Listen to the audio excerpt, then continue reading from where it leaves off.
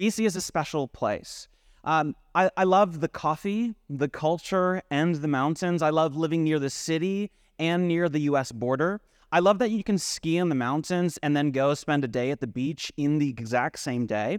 And BC is known for many things, okay? So, for instance, it is the birthplace of the London fog, the California roll, and Botox. Yes, Botox. So if you want a latte made without coffee, I don't know why would you want that, but you can have that. If you would like a sushi roll made with fake crab, or if you need a bit of work done to your face, we've got you covered, okay?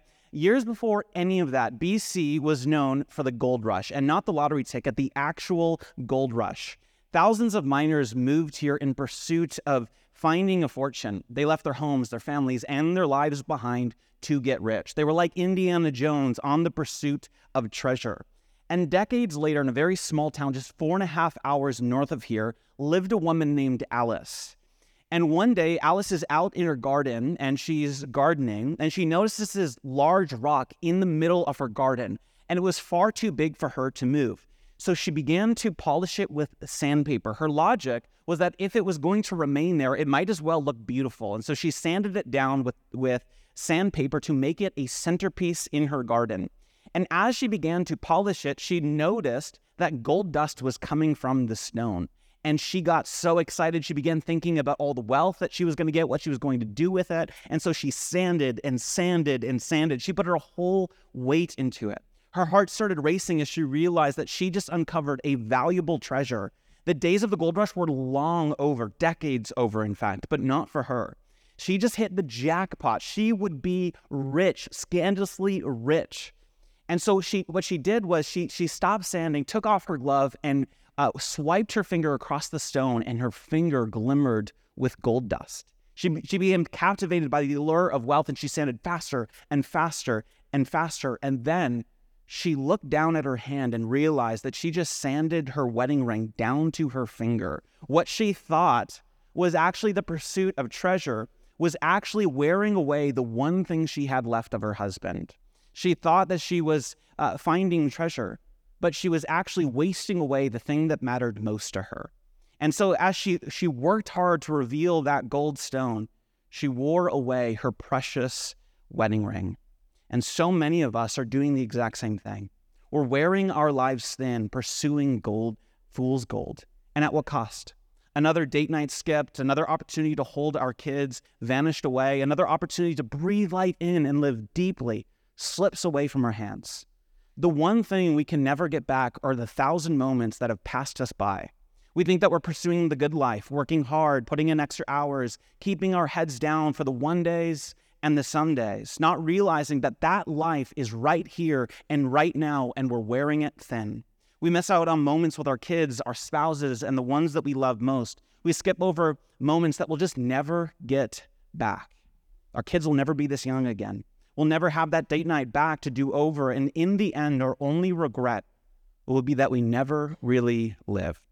So we can live at such a pace that we miss out on the very lives we've been given by God. We can live not realizing that the best years of our lives might be the ones that we are living right here and right now.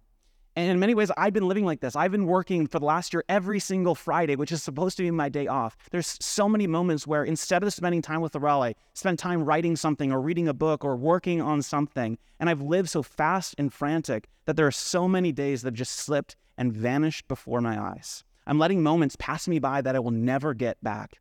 And my guess is I'm not alone. Many of us feel like we're just going through life, hurried and exhausted, never really living. We go from workday to workday, but we never have the capacity to truly live. We feel anxious and tired. We feel burned out and exhausted, and there's no light at the end of the tunnel. And we keep telling ourselves, like I keep telling myself, that we're working for the future, that we're doing this for our families and our loved ones, but we're building rhythms into our lives that will be hard to break, and those rhythms keep us from living life here and now with the ones that we love. Many of us are simply too busy and distracted to take life by the horns and really live them. We are living at such a fast pace that we're skimming our lives instead of living them. We're too busy and frantic that any free time that we do have, we spend it numbing ourselves with entertainment and social media.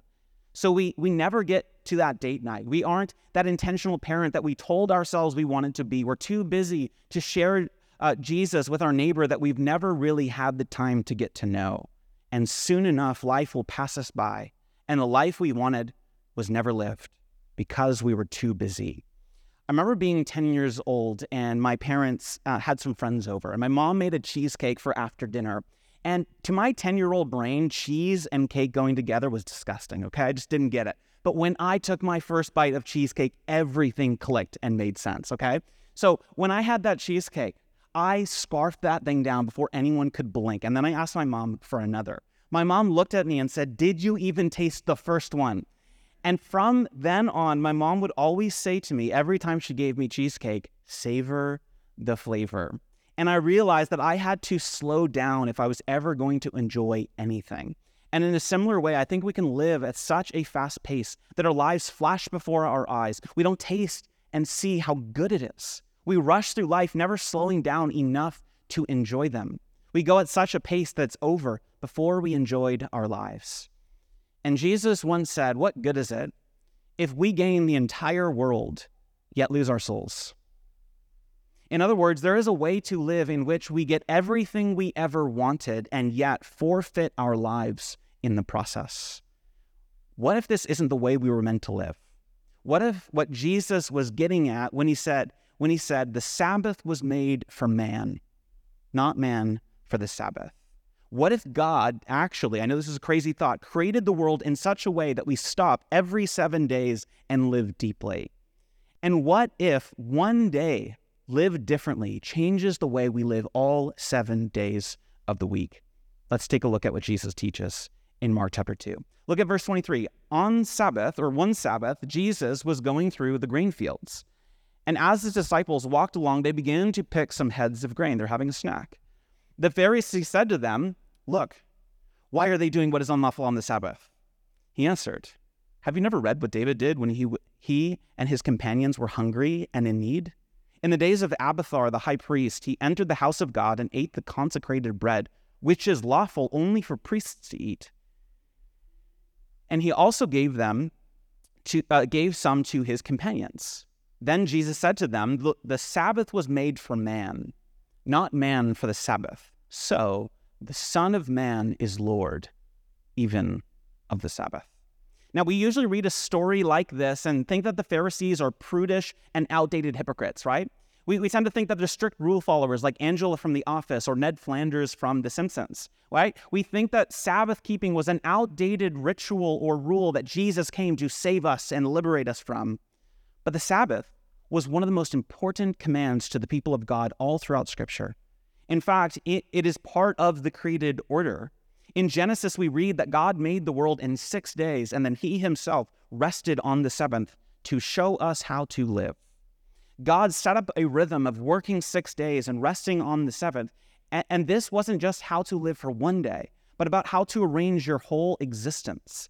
And it was woven into the fabric of creation, the DNA of everything that God created from the very beginning, thousands of years before the law. Sabbath was established as the climactic moment of creation. It was the moment when God stepped back after creating a good world and saying, "What a beaut," right? God created the world and then rested long enough to actually enjoy it. And the crazy thing is he invites us to do this with him. He created us to rule over, subdue the earth, to fill it, to join him in creating. But he also invites us into resting on the Sabbath with him. The created order is 6 days of work and 1 day of rest. See, if Sabbath is part of the original created order, then it means it's how we were meant or intended to live. God designed us for 6 days of work and 1 day of rest. So to argue whether or not we should Sabbath is like arguing whether or not we should drink water, sleep, or breathe air. You can resist the created order if you'd like, but if you do it long enough, you'll die, okay? When we're tempted to think that we shouldn't Sabbath, we've got to remember that even God Sabbathed. I love how Exodus 31:17 puts it. On the seventh day, God rested and was refreshed. This is the way God hardwired us to live. It's part of creation. It's woven into our DNA. We were created for 6 days of work and 1 day of rest. In the same way that God created us male and female, and that is part of the DNA of creation. Part of the DNA of creation is 6 days of work and 1 day of rest. I remember I did this internship during college. We did an internship in Vegas, and there's this one guy who interned with me, and he was adamant about never taking a day off of ministry. He was just so zealous. And I remember this lady went up to him once and said, like, hey, what's the deal? Like, why don't you take a day off? And he told her, the devil never takes a day off, so neither will I. And he's just like super zealous for God. And she looked at him and said, that's really great, but we don't imitate the devil. We imitate God, and even God rested.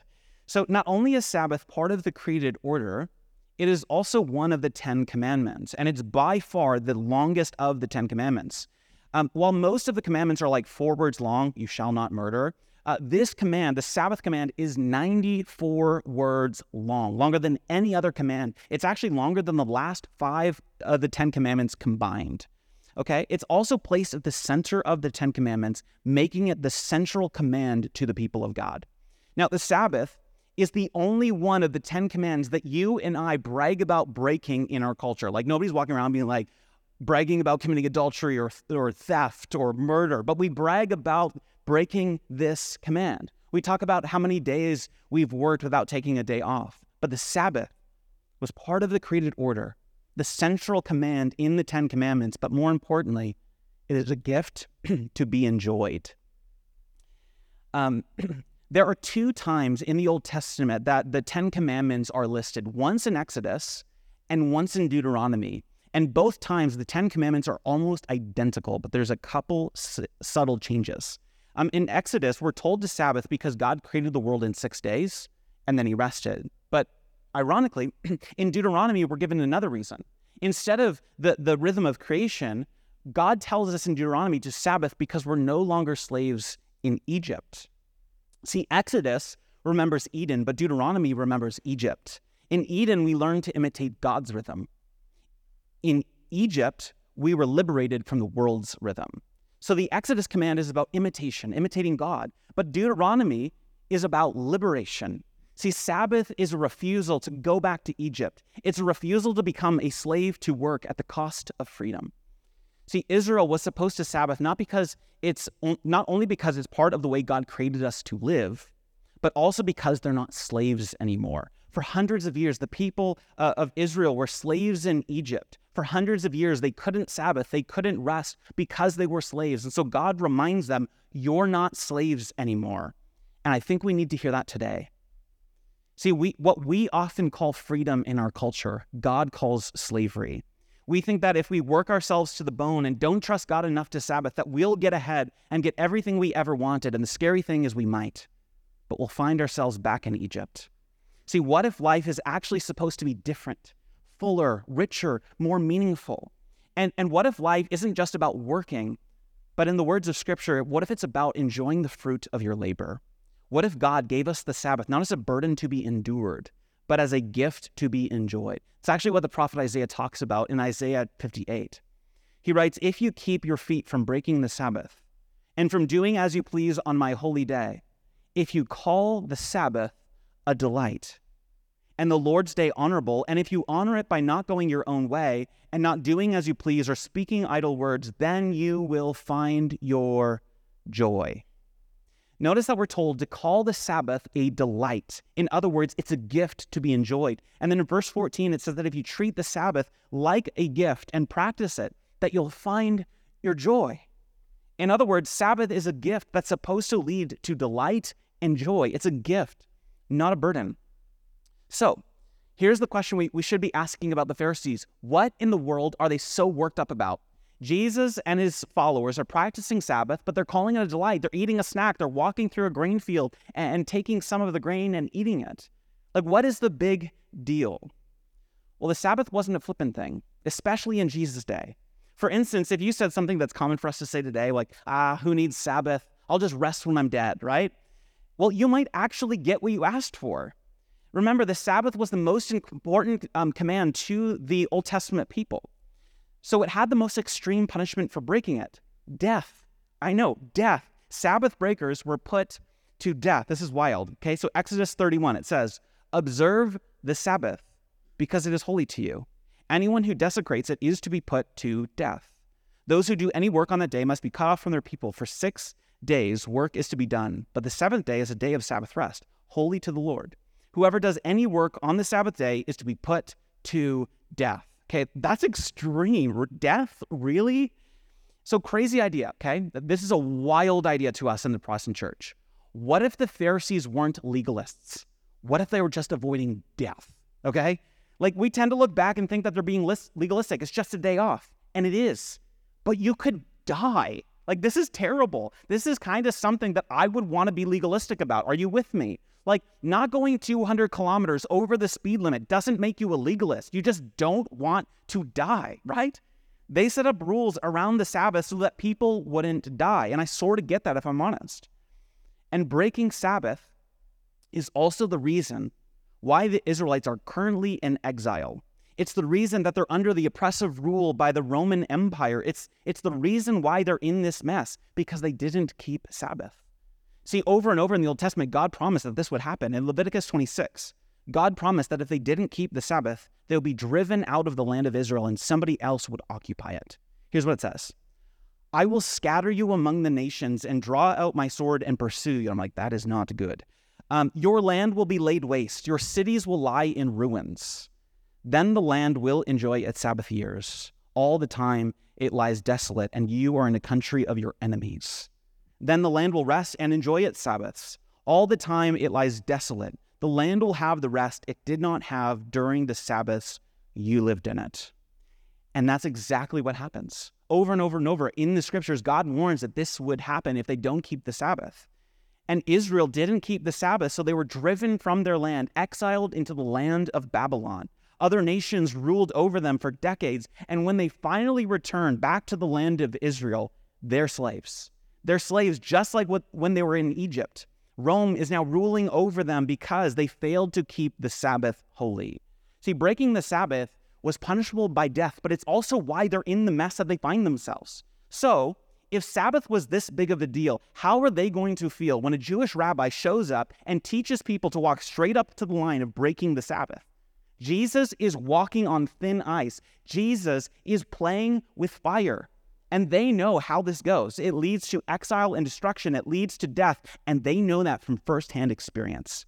If breaking the Sabbath was this big of a deal, they wanted to stay as far away from breaking it as possible. So they created clear lines of what to do and what you couldn't do on the Sabbath. It's called the Mishnah. And they didn't do this because they were legalists. They did this because they didn't want to die. They didn't want to be in exile. If Sabbath breaking is what got them into this mess, many Jewish rabbis thought that Sabbath keeping would be the thing that got them out. They actually believed that if the whole nation Sabbath for one day as a unity, the Messiah might come and the kingdom of God might be ushered in. This was a big deal for them. But because of this, because of these rules, Sabbath became a burden to be endured, not a gift to be enjoyed. It became about doing this and not doing that. It became about keeping the rules of Sabbath rather than keeping Sabbath itself. They no longer saw Sabbath as a gift, but it became a burden. And so it's easy for us as modern, sophisticated Westerners to look back and see the hypocrisy in this. But are we any different? I would argue that Sabbath is just as much of a burden today. It was a burden back then because they made it hard to keep it. For us, it's a burden because we've made it hard to keep it, or too easy to break it. We're just as rigid about the Sabbath as the Pharisees. They were rigid about keeping it. We're rigid about breaking it. We think that we know better than God. We think that we don't need to Sabbath. Sure, maybe God needed to Sabbath, right? He's the old man in the sky. He just needed to take a nap. But me, I don't need to Sabbath, right? That's what we tell ourselves. And the irony of that logic is that we think that we're stronger and smarter than God. And when we do this, we miss the whole point. It's a gift. It's a gift to be enjoyed. The Sabbath is foundational to human flourishing. It's not my notes, but let me just say this. One of the things that boggles my mind is one of the things that the Israelites were commanded to do was to give the ground a Sabbath every 7 years. So if you planted something, you'd plant something for 6 years. And then on the 7th, you would let the ground stay fallow, dormant. And what we do in our modern world is we want to produce more crops. We don't want to take a year off, so we spray it with chemicals and pesticides. And then we wonder, oh man, I wonder why everyone's allergic to gluten. Like, why are there so many health issues and autoimmune diseases? It's because we don't Sabbath. Sabbath is a gift from God. It's the way that the creation is supposed to be ordered for human flourishing. And we can decide not to keep the Sabbath, but sometimes when you go against the grain of creation, you get splinters. Sabbath is simply living as God intended. When we Sabbath, we point to the world the way it's supposed to be, the way it was in Eden, and the way it will be one day in the future. It's a gift. That's so important. It leads to life and life to the full. It's not a burden to be endured. It's a gift to be enjoyed. And the Pharisees forgot this. So Jesus tells them this line: the Sabbath was made for man, not man for the Sabbath. So the Son of Man is Lord, even of the Sabbath. So in other words, Jesus is saying you weren't created for the sole purpose of keeping the Sabbath. Rather, the Sabbath was made to keep you. You don't exist for the Sabbath. The Sabbath exists for you. In other words, it's a gift, not a burden. And then Jesus says this very strange and provocative line. He says that he is Lord even of the Sabbath. Now, this is a strange idea to us. We love the concept of Jesus being Lord. He's Lord of my life. He's Lord of my finances, and on and on and on. But is he Lord of the Sabbath?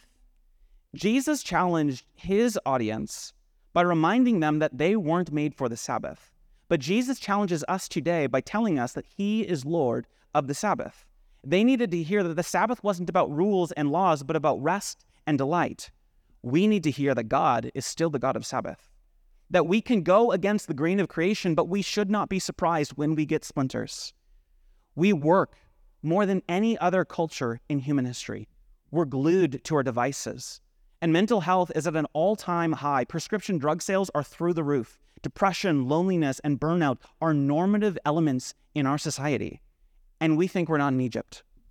We work more than ever before, and we're more unhappy than ever before. This sounds like Egypt to me.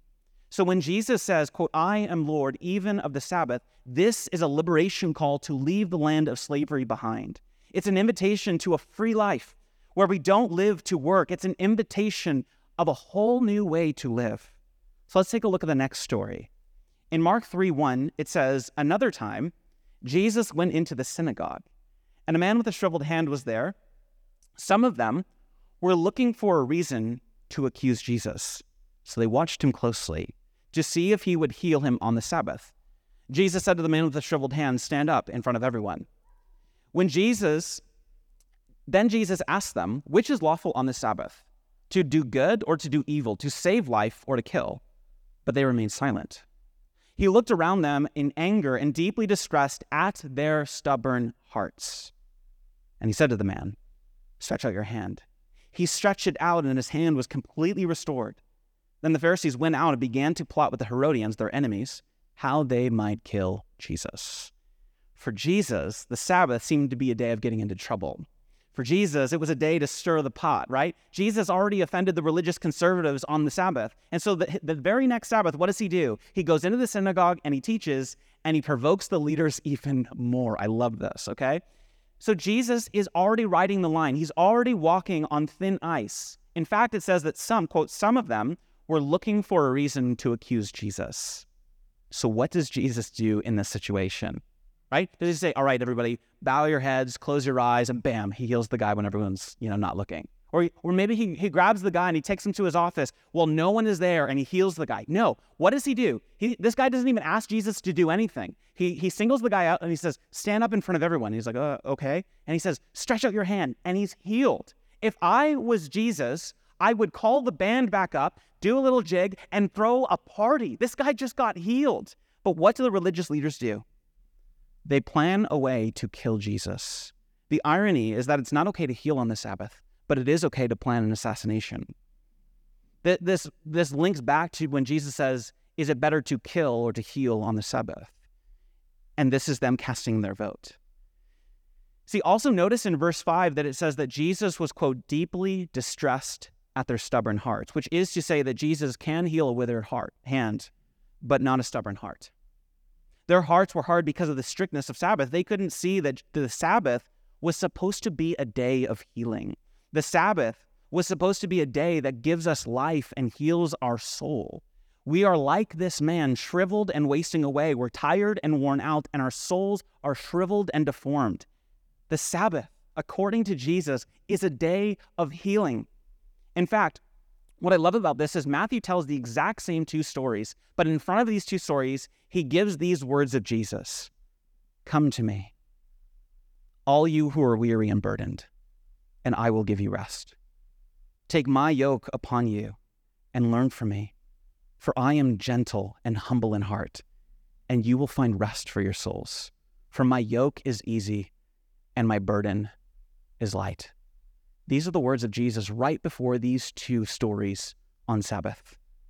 In other words, the Sabbath is supposed to be a day of rest for our souls. It's supposed to refresh the weary and burdened, and Jesus describes it as easy and light. Jesus invites us to get away with him and recover our lives. He invites us to experience the unforced rhythms of grace. This isn't about doing more. It's about doing less. It's about stopping to actually enjoy the abundant life that Jesus offers. A few years ago, when Laurel and I were in Greece, we were on this small little island called Naxos, and we rented this little ATV, and we just kind of like boogied around the small little island, and we went from beach to beach. There's a picture of it here. We went from beach to beach, and we would just spend some time there and go swimming. And when we finally got to the end of the island, I saw on my phone that there was a location that was marked as cliff jumping. I was like, this sounds pretty fun. So we got on our ATV and we drove to where it was supposed to be. And the only thing there was a dead end and a sign saying, don't drive any further. So we did exactly what you would do, and we kept driving. And eventually we got to this place where it was perfect for jumping into the water. There's a picture of it right here. Yes. We got there, and I thought, this looks really fun, but I'm terrified. I'm absolutely terrified. It's much bigger in person, trust me. The thoughts that were going through my mind is, what if something happens? What if I slip? What if I hit something and die? What if something happens? What if I don't do it right? These were the thoughts going through my mind. And I had to watch these tiny little kids do it over and over and over until I finally worked up the confidence to do it myself, right? And I finally decided to just jump. And then I jumped again. And then I jumped again and again and again. And the more I jumped, the more fun it became. And I was having the time of my life. And each time it became easier and easier to do. This is what starting Sabbath is like. It's like you're standing at the edge, scared to jump in, scared of what it might cost you, scared of what might happen. But once you do it a few times, you realize that there's nothing like it. It's almost like it's part of the created order. It's almost like it's part of your DNA. There's just something mysterious like, man, this is almost as if this is the way I was created to thrive, right? And you're probably thinking right now, there's no way I could keep Sabbath. I'm too busy. I've got kids. There's too much to do. And your list of excuses goes on, and you're like me, standing at the edge of that cliff, scared to jump. But if you just took the first leap, you might just discover a whole new way to live. In the words of Jesus, you might actually discover rest for your soul. So where do you start? If you're here this morning, you're like, this sounds overwhelming. It's not about doing more. It's about doing less. It's not about a burden, but it's about a gift to be enjoyed. So where do you start? How do you practice Sabbath? Well, here's a few practices or places to start. Number one, order your week. Sabbath isn't just a day of rest. It is an entire new way of ordering your life. It's 6 days of work, 1 day of rest. 6 days of work, 1 day of rest. So it's not just about how you order one 24-hour day, but how you order your entire week. And you might need to reorder your life a bit. You might need to rework your schedule, and you almost definitely need to cut some stuff out. So if you want to start, number one, order your week. Number two, prepare. You'll notice in all four Gospels, Jesus is died, and he's placed in the tomb on the preparation day. This was the day of the week on Friday where Jews would prepare for the Sabbath. So Sabbath keeping won't just happen by accident. You won't just stumble into a Sabbath and find rest for your soul. It takes preparation. So what you can do is you can take some time the day before, or maybe even just an hour leading up to Sabbath, and do any shopping, clean your place, cut the grass, and do any work that needs to get done before the Sabbath. The way that Laurel and I do this is she goes to the grocery store and buys groceries, and I clean the house, and then we get together and we make supper for the evening. Sabbath should be a day that we look forward to with excitement and joy. But anyone who has done Sabbath well will tell you that it takes a bit of planning and preparation, but it's worth it. Here's the irony of Sabbath. It actually takes hard work to rest well. It actually takes ordering the first 6 days of the week well and working hard in order to rest well. And the good news is that you get out of it what you put into it. So prepare. Number 3, make it holy. This is my favorite one. It sounds the most like drab, but it's actually the best one, okay? Find a way to make Sabbath special. Make it fun. Make it like a holiday or a holy day, which is what that word means. Meaning, it should feel like Christmas and your birthday coming every 7 days, right? This is what it means to make something holy. The word holy means special or unique. So to make the Sabbath holy means to make it a day unlike any other day in the week.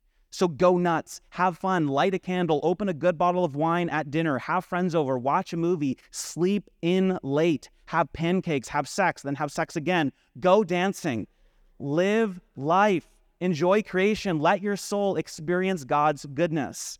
See, Sabbath isn't just a day of saying no. It is a day of saying a capital Y-E-S.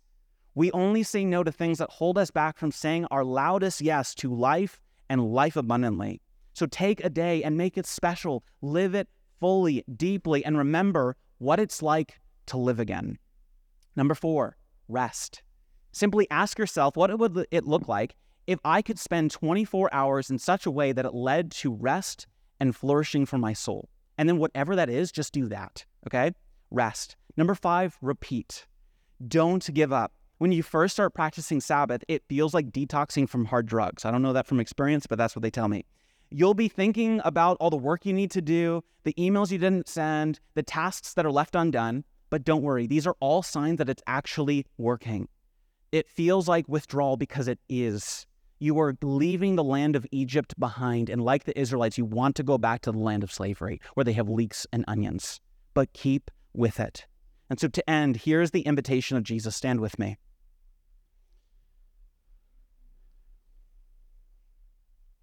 And in a posture of rest and receiving, just place your hands in front of you. We serve a Father, in the words of Jesus, who longs to give good gifts to his children. Jesus says, "Come to me, all you who are weary and burdened, and I will give you rest. Take my yoke upon you and learn from me, for I am gentle and humble in heart, and you will find rest for your souls. For my yoke is easy and my burden is light."